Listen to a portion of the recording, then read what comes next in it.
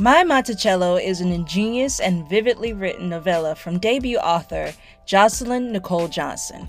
She brings all of our fears and anxieties to the reading table and asks that we hold them and look at them from all angles, such as in her story Buying a House Ahead of the Apocalypse, where a mother makes a list of things she will need when she considers what will be lost during the end of the world. Jocelyn joins us on the show to discuss how the Violent Unite the Right white supremacist rally inspired her titled story. We also chat about how her opening story, Control Negro, made it into the hands of Roxane Gay and read from the lips of the Lit King himself, LeVar Burton. Stay with us on another episode of the Vulgar Geniuses podcast.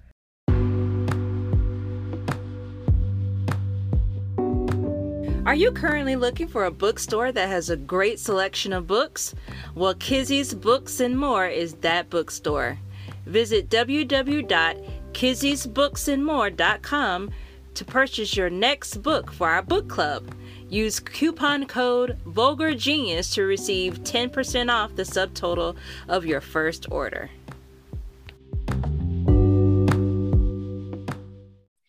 What's up, everybody? Welcome back to another episode of the Vulgar Geniuses podcast. We are your hosts. My name is Denny. And I am Veronica. And today we are joined by my birthday pick for fiction, author Jocelyn Nicole Johnson. So a little info on our wonderful author. Jocelyn Nicole Johnson is the author of My Monticello, a fiction debut that was called a masterly feat by the New York Times and winner of the Weatherford Award for work that reflects Appalachia. Johnson's work was also a finalist for the Kirkus Fiction Prize, a National Book Critics Circle Award, and the LA Times Book Prize, as well as longlisted for a PEN/Faulkner Fiction Award and the Story Prize. Johnson has been a fellow at Tin House, Hedgebrook, and the Virginia Center for Creative Arts. Her writing has appeared in Guernica, The Guardian, and elsewhere. Her short story, Control Negro, was anthologized in the Best American Short Stories, guest edited by Roxane Gay, and read live by the LeVar Burton. A veteran public school art teacher, Johnson lives and writes in Charlottesville, Virginia. Welcome to the show. We are so ecstatic to have you here. How are you today? Oh, I'm doing really good. It's nice to see your faces. It's nice to be seen by you. This is definitely a pleasure and a treat to have you on the show. Before we get into the nitty-gritty of your wonderful book that you have written, I'm going to pass it off to Denny. We like to do a little 5-seat hot seat question here. Yes, nothing too scary. It's just all about you. So we knew that you love art. What is the latest art form that you are dabbling with right now? Oh my gosh. So I just like to draw. So with art, with writing, I'm trying to get published. I work so hard on it. With art, it's like just pleasure for me. I really like to draw and make things for myself. And I have constantly have a journal of just doodles and ideas. And it's all the stuff that you can't even find words for. And you just, that kind of meditative lines. So that's still what I love. It's kind of a consistent thing. I love ink and watercolor and drawing, and like a nice, sharp, crisp Sharpie is like a good thing. Yes, right out the box. With a brand new smell, like when you smell a brand new book. Yeah. A place in Virginia that you go to when you need to de-stress and like relax. Outside for sure. I don't think I have one place, but some sort of wooded path where you can't see buildings, where there's, ferns on the side of the road. There's some trees. There might be a little scurrying animal, but not too close or big. And just being out, I think out on a path in the woods is just a happy place for me. Yeah. Nothing like being in nature. Yes. Earthing. I call it earthing. Being one with the land. Where was the first place where you saw your book in the wild? So my book came out during the pandemic, which was a little bit challenging for seeing it in the wild. And I definitely got photos from people, but probably right here in Charlottesville at the New Dominion Bookshop. That's our local indie bookshop.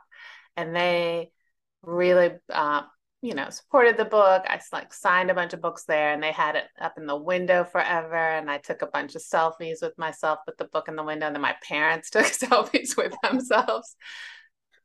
The best thing about publishing a book is my parents are so proud. It's really fun. Oh, that's awesome. So we did a deep dive literally in your Instagram. And this was the first ever picture that you posted. It was with your husband, and he was swimming with whale sharks. And somebody in the comments was like, where in the world are you? Because I've swam with whale sharks, but it was in the Philippines. Where was that picture taken at? Yeah, that is my first Instagram picture. That was taken in Mexico, kind of near Tulum. My son and husband, we went to like an all-inclusive resort, and I wrote a dystopic story about it. Actually, it's on my website if anyone wants to read it. But they went out and swam with whale sharks. I did not go out and swim with whale sharks. It was terrifying. They had to like go, out really far out where the whale sharks are migrating and like jump out into these really choppy waves. And it was intense. Apparently they both are much more comfortable in the water than me, but they also said it was super intense. So I was happy that I stayed in the fancy hotel room and probably read a book.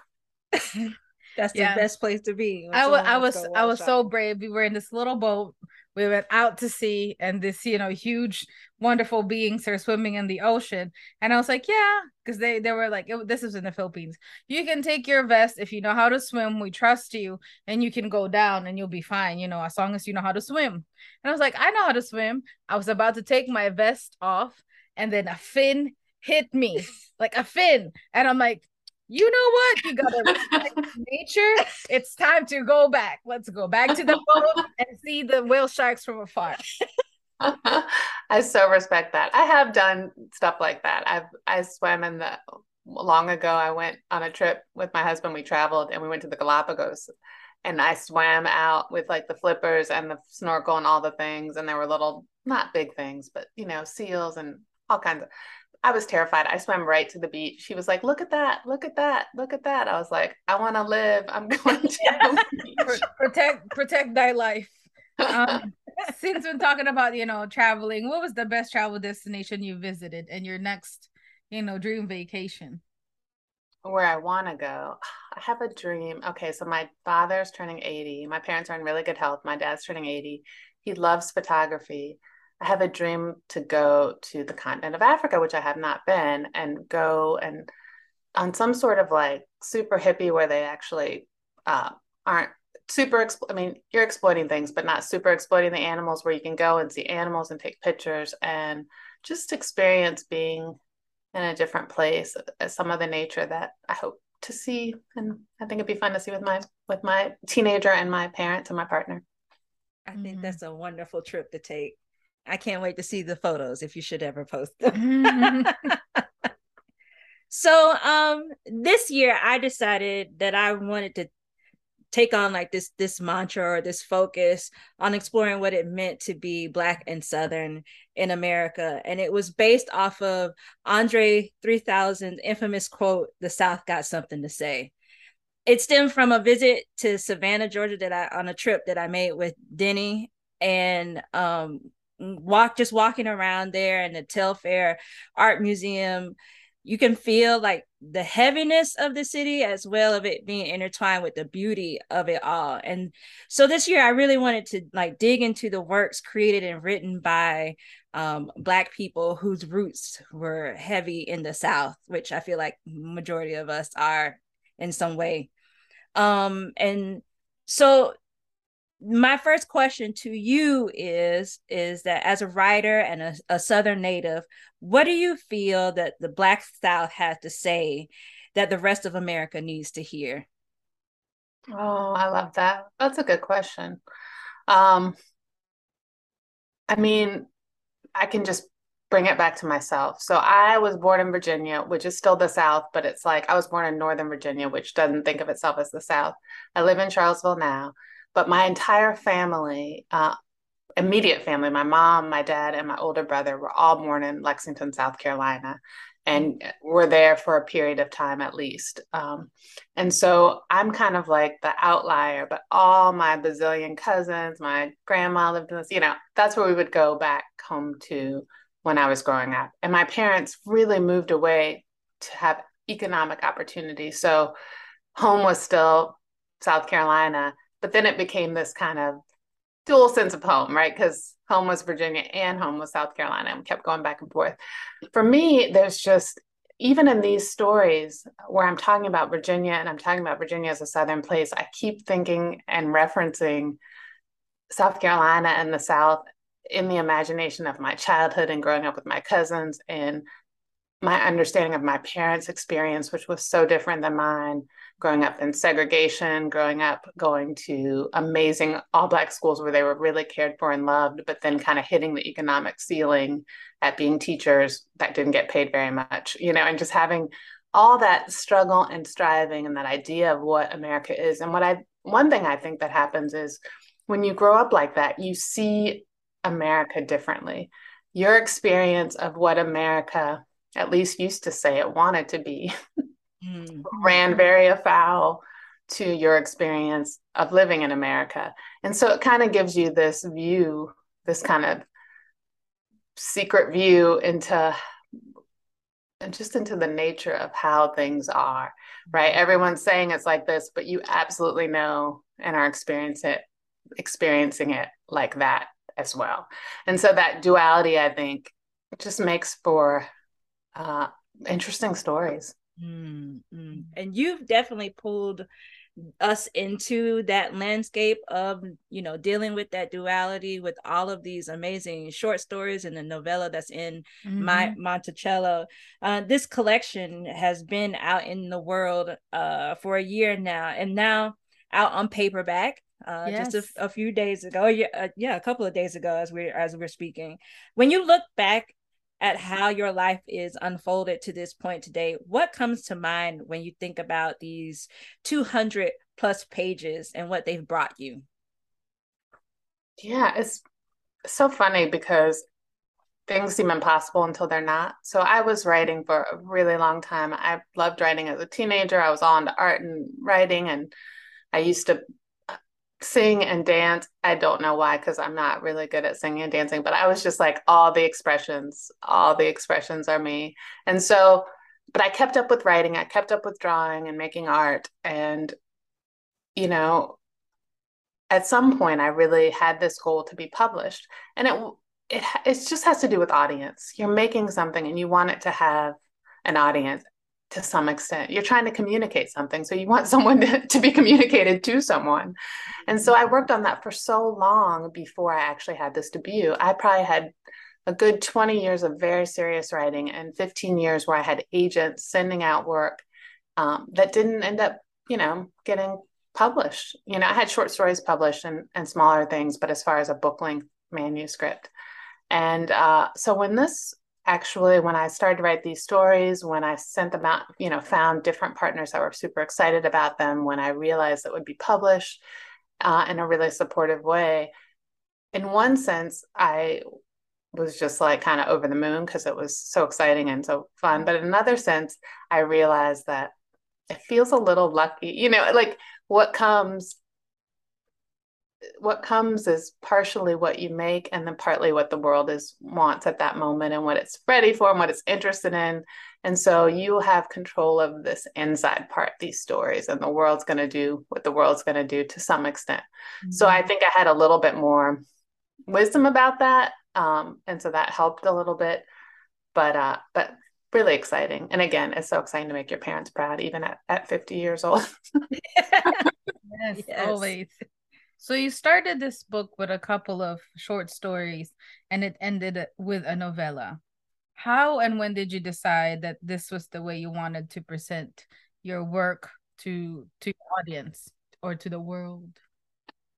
Yeah, so when I wrote these stories roughly between 2015 and 2020 when I was teaching full-time public school art teacher. And so first of all, I love short stories just in general. I read a lot of short stories. I like them. I like being in someone's mind and being like, you know, something that you can read in a sitting or two. It's just containable. I can do that. But as a full-time teacher, also writing a short story was just a little bit more manageable because, you know, I have a child, I have a partner, I have uh, dogs that are very bad. And so to find time to, you know, write a novel, I had one of those projects that went out was a novel, but to write it all at once and keep the thread of the voice of it while being distracted by the whole world is a little bit, it can be challenging for me. Um, so so yeah, at some point I was writing these stories and then I realized they had this theme running through them of kind of home, of belonging, of these outsider characters, of black characters in Virginia. And I say it's like pins in a map, right? So they're all kind of fitting in this space of Virginia. And I wrote the novella last. By that time, I knew that these stories were related. I had this idea that this was going to be a project, and I wasn't sure if the novella fit, but I love that it fits so weirdly. I mean, we talked about the novella could be on its own. In the UK version, it is just the novella that's published, and some of the other translations, it'll be the novella. But what I love about it is it was all together. They balance each other. The novella has threads from other stories. Since I read it last, I pulled lines out. The line "Virginia is not your home" is like echoed in the novella. Like it plays back and forth, and it also resists the idea of like one story. Like they're all black characters in Virginia thinking about home, but they're all managing it in different ways. And I love that about short story collections because someone can't just say that's it because everything's an argument and in contrast to everything else. And it's just like this big tangled mass of people, which is what, you know, life is kind of. Yeah, I think our favorite thing that we have discovered is reading in short story collections, like between your book and Disha and Dentiel. Yeah, it has definitely been like one of the brightest things because you're given multiple chances at different stories rather than just one. And I really would love for people to really dig deeper into short story collections and what the gift that it offers, rather than just reading one story. You know, you have all of these things, and to be able to have those threads that you talked about that either knowingly or unknowingly you find that these stories are connected is just simply amazing. Yeah, that's the game that I play in my head because I love short stories, like even, you know, Sabrina and Karina by Khalil Fajardo Einstein. I think that was when I was like, I really love short stories, and ever since then I try to always have short stories in our rotation because I think it kind of like refreshes the palette. And then the game that I play with myself is like, yeah, what I told you, like I try to find this theme that runs through the whole story, and like, you know, that analyzation of how the author wants to talk to us. To me, that was the most wonderful thing. I love that. And speaking of, you know, how you want to talk to us, let's talk about this very first story that opens up this book. Oh my God, this story is surprise. I love it. The ending, like everything, like the beginning, the middle, the end. Your first story is Controlled Negro. Was presented in the Best American Short Stories. How did that story find its way into the hands of Roxane Gay? Yeah, so first of all, I would just say when I gave that story to my writer group before it was published or anything, I was like, this is either it has something or I should never show anyone this story because it's a weird story and it's a hard story and it is not me, but it is me because it came from me, right? So I wrote that story. I sent it to the slush pile at Guernica magazine. Someone suggested they would be a good home for it. I actually have since met the person who read it out of the slush pile, this writer named Morgan Bapst, who writes out of New Orleans, who has a novel about kind of the floods there. But she was like, I think we have something. And she said she immediately sent it off to them. At any rate, it was published there. And Roxane Gay tweeted about it. I don't even think I was on Twitter at that point, but someone called, you know, somebody texted me from one of my writer workshops. Like, she was like, I see your name on a thing and Roxane Gay is tweeting about it. And my son was with me. I think I screamed. Totally. He's like, what is wrong with you? I don't understand. Anyway, super exciting. And then the next, like that next cycle after it was published, she happened just unrelatedly became the, the co-editor, the guest editor for Best American Short Stories. So I was like, I'm definitely going to, send it to her. Didn't expect it to necessarily be anthologized in there, but I was like, it's definitely worth a try. She knows this story. She was interested in it. And being in that anthology was like a dream come true. It was so nice because so many people read that. I would read them. I just buy the used old ones, I buy the new one, had a bunch on my shelf already.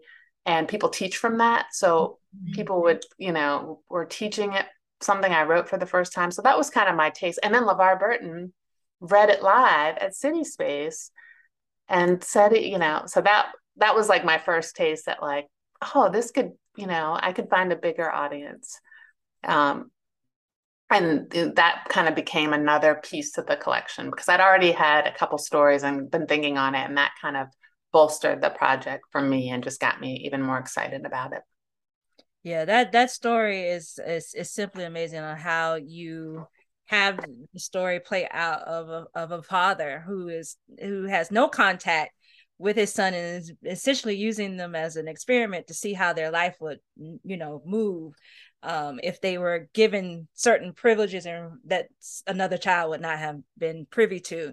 And the ending, y'all, if y'all haven't read this story, you have to read it. It's like one of those things that will just sit with you, that you just sit. I remember us talking about it and being like, I think when I listened to it and it reveals that big moment, I kind of stopped listening I was in shock. Like, I was like, this is totally unexpected. I had no idea that this was going to happen.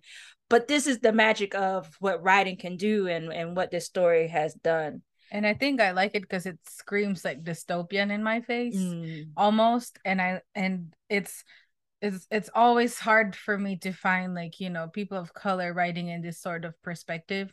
And to me, it's always like magical because it's something that I love reading, but I don't always find myself or like, representation. Just like we can write and write better about these things. And it blew my mind.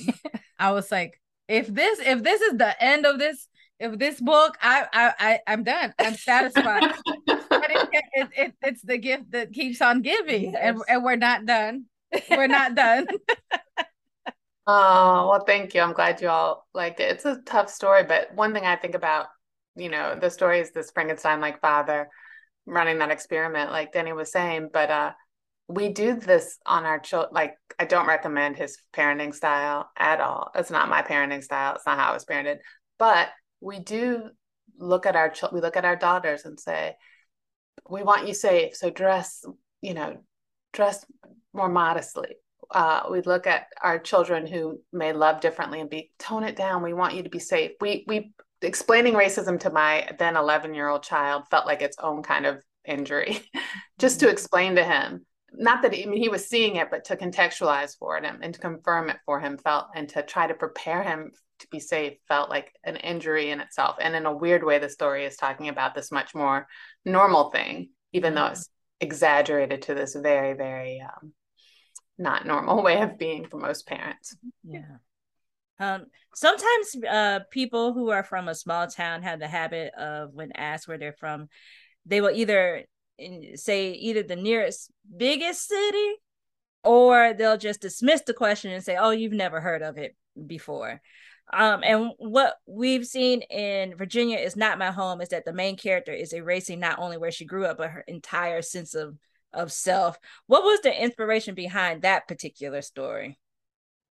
Oh my gosh. So almost all the stories are a reaction to something. Sometimes they're a reaction to something that really happened in the world. Like that first story, Controlled Negro, was a reaction to a police brutality incident on the University of Virginia against a Black student. But that one was more personal. I without naming names, I had a parent when my child was young, kind of yell at my child in this way that I thought was just very inappropriate. And I'm like really chill. I'm like elementary school teacher energy, but I was so mad. My son was so proud of me for being mad because I was like ready to go protect him in the world. But this person had like gotten some information, incomplete information. Instead of coming to me or figuring it out or getting the scoop, she kind of went ballistic. Unlike a little, like a third grader as a grown person in daycare in the after school program. And so I was really, really annoyed with this person and really angry with her and so I kind of wrote the story about her. The character is not her, but I kind of used some of the things that happened in that moment and created this voice and thought about someone who's so dissatisfied in their life, who's so uncomfortable in their skin, who has like talents, but is just wanting to be elsewhere, wanting to be more self-important, wanting to have a certain kind of power. And then, of course, as I'm writing, it becomes a whole nother thing and it becomes a whole different story. And I have more empathy for the character. And then in real life, when I see the person, I'm like, I'm good now. I got my revenge in my writing. But in that story, there's a character where there's a moment where she yells at a child. And that was like, so often I'll just kind of reclaim, in real life, you can't be the puppet master and make everything happen, but you can take things and rearrange them and refract them in your stories and make them something different. And that's what I did in that one. Yeah, I think it's amazing with the power of what you can do with writing, like working through those moments where you're just like, I just don't understand why that person did that thing. And let me like sit down and write all of that out in a way where I feel like I can work through it, like a sense of self-therapy, right? Yeah, but that story was amazing. As to everything is amazing in this book. I'm gonna say this 1,000 times, but that particular story of reading of this woman like wrestle through who she thought she should be, who she wanted to be in terms of like who she really was, and trying to deal with that towards the end of the story of all of the things that she missed out when she basically forsake who she was, from her parents to her home to everything. So after reading The King of Xandria, I was hurt because as an immigrant, I knew what it was like to move your entire life into a different country in hopes for a better life, but then you soon realize that the country you moved in is not as welcoming as you would have thought. Hurt also for my parents because like Mr. Atta, they had given up their glory days, the feeling of like control and like importance. Mr.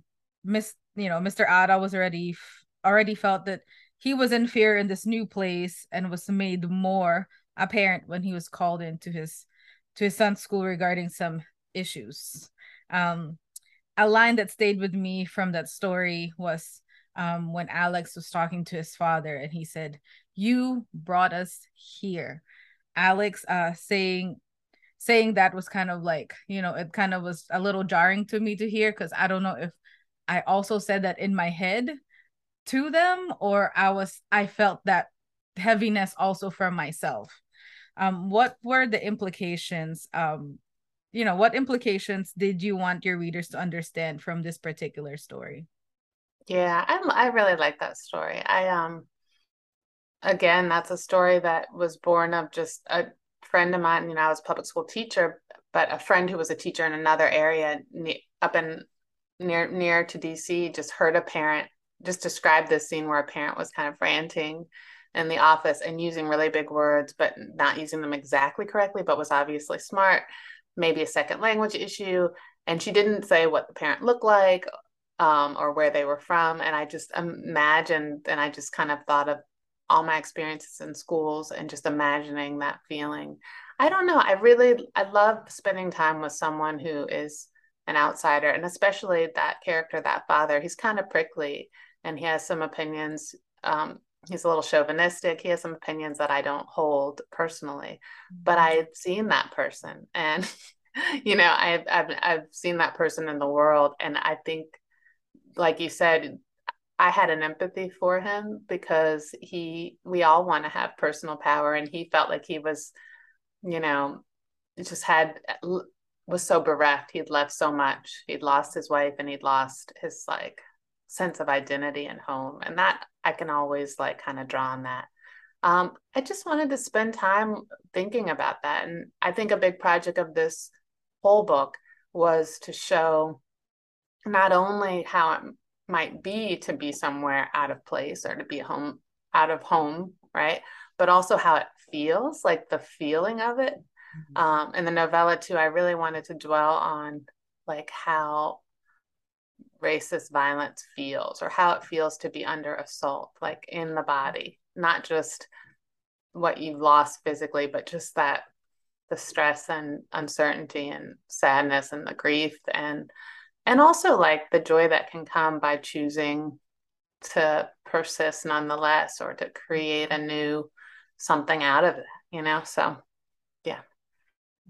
What I like about characters like that is like when they're written in that way of showing like they have these qualities that are not always like the best qualities, but they're also dealing with these other things that everyone else in some certain time frame will deal with, be it the loss of a loved one, or you know, feeling like you're less than when you're dealing with a situation that is out of your hands. And I think oftentimes we see that not done so well, you know, because it's easy just to have a villain and not know like what is their origin story, like what are they dealing with. And when people take the time to show you like the full scope of like, this is the person, this is, you know, you could have taken it from the perspective of the principal of like, oh, here's this parent again and I have to leave the door open, and now this meeting I have to bring in the school resource officer. But to have it from this standpoint of like, this is what I have been dealing with, and trying to build this life from, you know, basically the crumbles that we are dealing with the death of my wife. Like, how am I supposed to move on? I've lost my job. What's the next thing? And then dealing with his children. It's good to see characters written that way. Yeah, it's like, you know, it's like another perspective of how like my life also would have been, since I came from somewhere else. And I'm sure like it almost happens every day in schools and, you know, schools, places of work, how that frustration can come about. And just also, you know, just the finding of sense of belongingness in somewhere is very hard to find. We don't make it easy over here. Do you teach? I retired from teaching when I sold my book. I'd been teaching for 20 years. And that was the end of my 20th year. We were in a pandemic. We were in a global pandemic without vaccines. And I thought, I want to live to see what happens next. Yes, true. I made it. And I'd also, because I've been writing and teaching side by side for so long, it was really nice to have the chance to be a writer for a little bit. So I'm not teaching now. What has that life been like for you to not be teaching and waking up early and going doing lesson plans and all that wonderful stuff? Yeah, it's funny. Teaching prepared me. I do miss the kids a lot. I do miss the kids. But teaching really prepared me, first of all, for launching a book, because I'm kind of an introvert, but you have to like present. So I like have like, I have like spreadsheets. Like before I went out on launch, I had like every question that could ever be asked of me and like every answer I could ever have. Like I'm a preparer. I have lesson plans basically for everything I'm doing. And I'm constantly thinking about what I want to say and how I want to use this moment of voice that I have. If I have to get out there and talk about the book, what do I want to say about it? What matters to me? How do I, I just kind of approach it with the same kind of energy. And I get to go talk to kids. It's so great. The book just in this last couple months has been a community read at University of Virginia for their first year students, at Sweetbriar for all their whole school community. I went to a school out in California with 17 9th through 12th graders who all read at least something in the book. And like, so I'm like still doing this kind of discussion with young people and getting to be around them. But they want to take selfies with me. So that's much different than being with little kids. And they're just like, I need to go to the restroom really bad, Miss Johnson. Something I want to tell you. I'm glad you brought that up because I have this question. I was just curious as to you were just recently I think it's called pronounced Alameda High School. Alameda, yeah. And I was just curious as to wanting to know what kinds of discussions are you finding that you're having with young people that you might not have with older readers? Is there anything that they're pulling from their perspective that is much different based on their own experiences when you talk to them about your book? Oh, that's interesting. I don't know off the top of my head, but I think that when you're younger, you're so open to new stories. So they have like an openness about it. It's new to them. For the novella, which is a reaction to Unite the Right rally, August 11th and 12th here in Charlottesville, when we had, all these people flood into town to protect the Confederate statues, but also to, promote white supremacy and just with torches and all the things. They don't know that. They've grown up in a world where that's already become much more normalized. They remember the storming of the Capitol, but they don't, January 6th, but they don't remember Charlottesville, or Charlottesville's the beginning of their memory. That's normal to them. So it's interesting, just, history keeps going. This is what my son will think about this time. So they have just a different perspective on that. All the things that the environmental apocalypse and social unraveling feel really real to them, like as if they're not dystopian at all. They're just like, yeah. Dystopian is really sad. Yes, it's very sad. And I think I'm drawn to like this dystopian novels at a certain degree because I can be very paranoid in my head. And I feel like, I like you're prepared. I want to know what's going on. I want to know what's going to happen, and I know how I can save like myself and like the people that's important to me, right? And I think with your novel, you presented us a reality where like my greatest fear, and I know like a lot of people of color's greatest fear was and it was realized in the novel. Black and brown folks were hiding. They were fighting for their lives because white America's at a point where we're just kind of like purging the country of anybody that basically doesn't look like us, like in the most basic sense of the form. How was the process of allowing yourself to write about these gruesome and maybe and hopefully not it like teetering the not so impossible future for our country? Yeah, so in the novella, my Monticello, I write pretty much like my worst fears, both to do with racism and infrastructure crumbling and environmental issues kind of all coming together and focusing on basically the street around the corner from where I'm sitting now, First Street. So my neighborhood, basically. And so it was hard, but I was already so worried about it. I was already thinking and waking up in the middle of the night going, why aren't we doing anything about the environment? Oh my gosh, I can't breathe. Like, what is my child going to do? Will I have grandchildren? Do I want to? Like, what will happen? And then after Unite the Right, that rally that we had here, I really felt paralyzed as to how to respond to that. I wasn't sure what the right response was or how to counter something that felt so obscene and so dangerous and so just mean. Like I'm literally a public school teacher. Like it's like the opposite of everything that I believe. And yes, already there's racism. And yes, already, I know the things, I know some of the history of this place, but to me that brought it in a sharper relief for people to bring torches, to pull up the symbols of such violence and such heartache and such loss, and be with their faces uncovered and feel reasonable about that. I think sometimes it gets glossed over how dramatic that is to do and how harmful it is psychically too, not to mention the person who was killed and the people who were injured that day physically.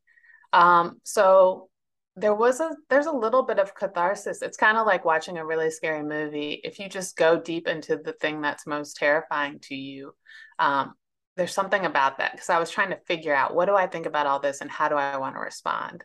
And what I realized is that, this is a story of an imagined descendant of Thomas Jefferson and Sally Hemings fleeing up to Monticello, taking refuge there with a diverse group of neighbors while these marauding white supremacists are in town, and kind of regrouping and trying to decide what to do. And so I made a little utopia in the middle of this apocalypse. So basically, I have all these brown and Black women who are like kind of the leaders, including the protagonist of the story. And I have a lot of just general feminine power, because they're not just up there as soldiers. They're up there, she's a public school teacher. She's studying to become a teacher, right? So the way that she creates community up there is mimicking how a teacher might. And they're choosing to listen to this young woman because she's compelling.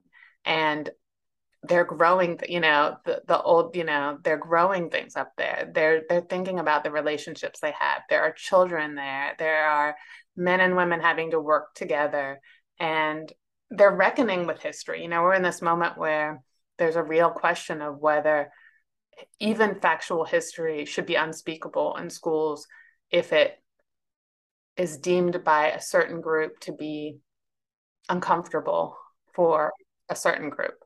And that's different than, not that we taught everything or taught it equally, but to have it outlawed to speak that, to have legislators saying this is unspeakable, is really significant. And this story in this utopia up on that apocalypse, this character is looking at her own family history, the history of the Hemings family, the Black enslaved woman who had Thomas Jefferson's Black children, and also Thomas Jefferson. She's reading his book notes on the state of Virginia. She's thinking about these two legacies she has within her lineage, and she's reckoning with it, something that she didn't really want to do, And so I think those things, that feminine power, thinking about the past, empowering, Black and brown people, are things that will help us as a community in real life. Like if we're to deal with the real problems in the world, like our crumbling, infrastructure and our environment that we're not taking care of. So I think it's really, yeah. So I tried to put some hope in there. Also, now you guys are worried about this stuff, so I can sleep a little better because I'm like, I've written everything I worry about in this book. You take it now. I need some sleep. I haven't slept in 2 years. She's like, here, it's yours. Thank you. No, it's like, away. It's like, it also, there's comfort in knowing that I'm not the only person thinking about this stuff. And I'm like, I'm not going crazy. Like, this is a valid concern that we are messing up. We are messing up, for example, our environment. It's a real thing that we choose not to pay attention to. And then we are going to suffer the consequences later on, like, for our children's children, because I also have a son, and I was just telling Veronica like all my greatest fears for my son, like while talking about your book, because I'm like, it's kind of a form of like, I don't know, like self-therapy. I'm like verbalizing these things and not just thinking it, because then it seems like if people talk about it, then it's a tangible thing that you're not just making shit up in your head. But seriously, I think with race, I think about how race you can be taught to have race be unspeakable. And the reason, especially white people, but even in mixed company, like race can be unspeakable. And that really serves the way things are. And if the way things are super racist, then it preserves it. Because if you can't even speak about it, if you can't even speak just about race, not even racism, how do you manage it? And that's a huge strategy right now. Like you look at what's going up through the Supreme Court, this idea that race can't be a factor, basically using that. If you can't even speak about it, how can you make improvements? How can you dismantle things that are obviously factually harming communities? And so, and I think the environment's the same way. If it becomes so troublesome that it's unspeakable to us, it makes it really hard to have any action. It's very paralyzing. And so one of my projects for myself is to use writing to speak about it and to hopefully bring conversation about it. I felt when you said, it's very paralyzing, because like you're literally like you're this one person, you all the world's problems, and you're kind of just sitting there at 2 a.m. in the morning, like, fuck, what am I gonna do about this? Like, how can I, like, it's like, like a change the world kind of situation, but you're only one person, right? And then it's so hard to pull your mind out of all of that, Yeah. The worrying and the paranoia is real. But then you start making a checklist, like buying a house ahead of the apocalypse. Oh my gosh. I was telling Denny, I was like, I started doing that when they put us on lockdown, and I'm like, okay, I got a car. I just where could I go to? Like if shit pops off, like where are we going? It's like all of those things that you take into consideration of like what's going to happen when and if everything like blows up in our face. What will we do? And I think this novel helps us really sit with us and think about like what's the possibility of what could happen. But also in regards to my Monticello, you also have the fact that life continues to be life. Like you have this woman who is now about to give birth. She's carrying this child, and it's like no matter what is going to happen, life is still going to do its thing regardless. And so it's like, what will you do when given this horrible thing, and then given this like possible beautiful thing of love and creating a family in the midst of all of this? And are you willing to fight for it? The checklist story is probably the closest to my heart. Like that's, even though I'm not that character at all, I love, first of all, I love a list. Are you a Virgo? No, I'm a Gemini. Oh wow. I have all the list. I say this all the time, but it's really true. I have a list every day, and then I have to it gets too crazy, so I have to turn the folded paper over and put another list, and then I have a post-it on the list with a clarified couple hours. Yes, she is a Gemini. My husband is a Gemini. Like you need to see my Google Calendar. It's like color coded. And then there's post-its and there's notes and there's a list for Denny. Like, yes. So I thought it'd be funny to have a list where this single mom is like trying to get a house, but she's also like, the world's falling apart. And then she's like, what hairstyle am I to have as a Black woman if the world falls apart? Because I can't go to the hairdresser. Like the things like, and you still want things, right? That's the other thing. Even when it's like not going to be good, you're like, how can I find comfort? How can I, very useful list. Like print it out, put it on your desk, see if this applies. Well, we're at the point of our conversation where we like before I get to this point, I wanted to touch on something sweet on our tongues. It reminded us of Gwendolyn Brooks' poem "We Real Cool," if it were written into a full story. What places were you pulling from to show these young boys attempting to go through life with these obstacles that they were either given to them or those that they were making for themselves? Yeah, so that's definitely like my collected teacher story of just, not those specific events, thank goodness, but just all the moments of rebellion that kids have that I could, again, like Mr. Atan, the other story, The King of Xandria, taking the opposite point of view, right? So I could have a story where the teachers are like, oh my God, these kids are horrible. But I was just trying to picture what it feels like, especially in a town like ours, where there are just so much disparity between the predominantly Black communities in town, not every individual, but writ large, and where people live and the people they go to school with. And it's just like right there, it's just so obvious economically and the difference, right? And so I just wanted to be in their shoes. I just wanted to be in their little rebellion, all the moments of rebellion that they have that are really silly, but then also like, I don't know, they're about something that we really experience, So yeah, just all the teaching stuff. So now we are at the point of our conversation where we like to ask every guest that comes on our show, we want to know either your top 5 favorite books of all time or the top 5 books or things that you want everybody to know that you're really excited about. Like if you have friends that have a book coming out, is there a TV show you've been watching? Whatever. It can give us 5 things. It could be a mix too if you want. Oh, I like the 5 favorite. That's hard. That's a hard one. I'll go with I'm looking forward to some story collections. I'm looking forward to Nana Kwame Adjei-Brenyah. Have you all read Friday Black? Yes. So good. I really admire. I got to meet him briefly and he blurred my book, which is so nice. But he has a novel coming out called Chain Gang All Stars, which I love the cover. I love him. It's super hyped. I'm really excited about reading that.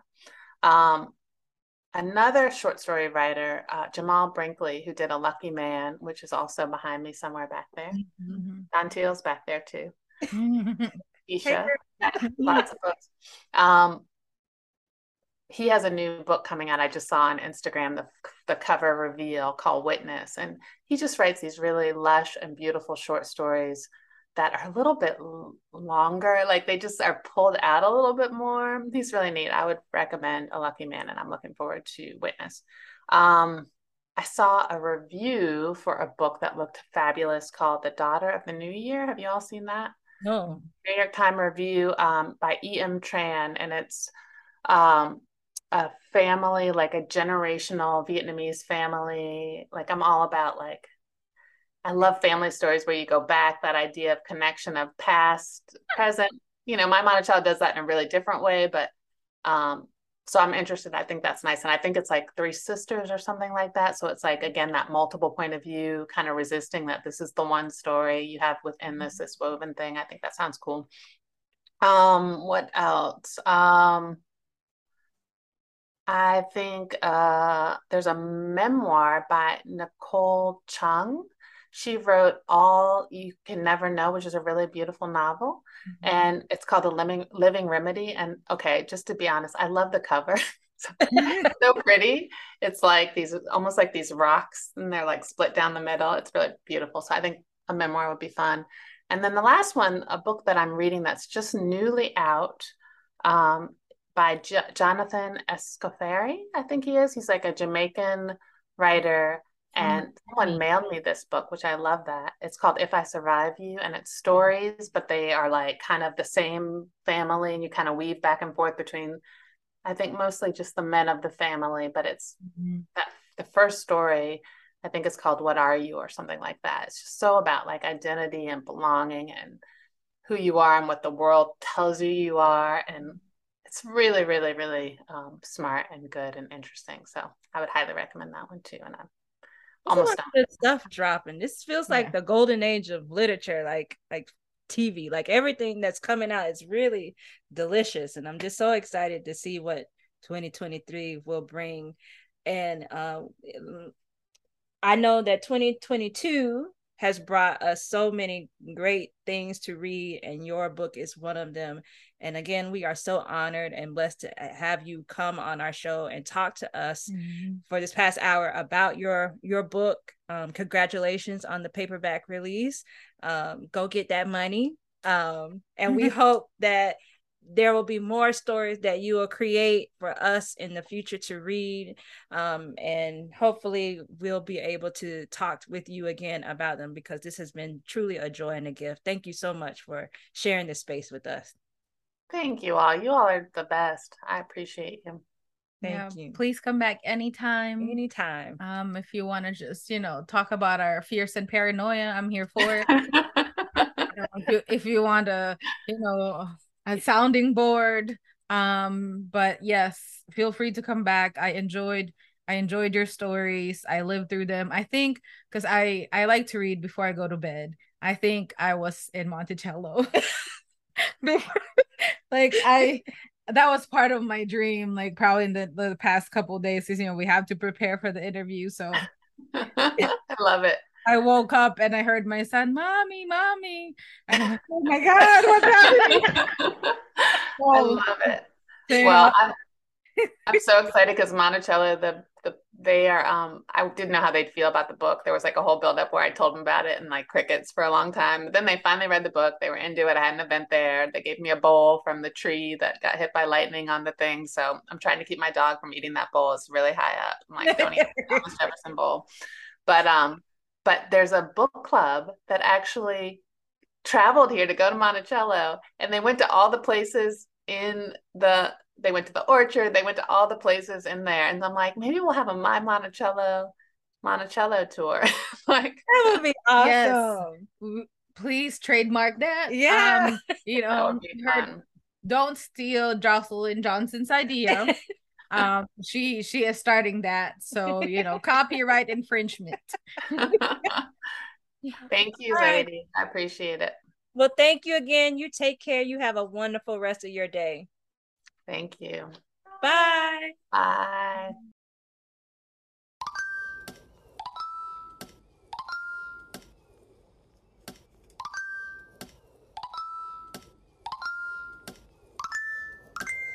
We hope you enjoyed our show. Make sure to follow us on Twitter and Instagram at The Vulgar Geniuses.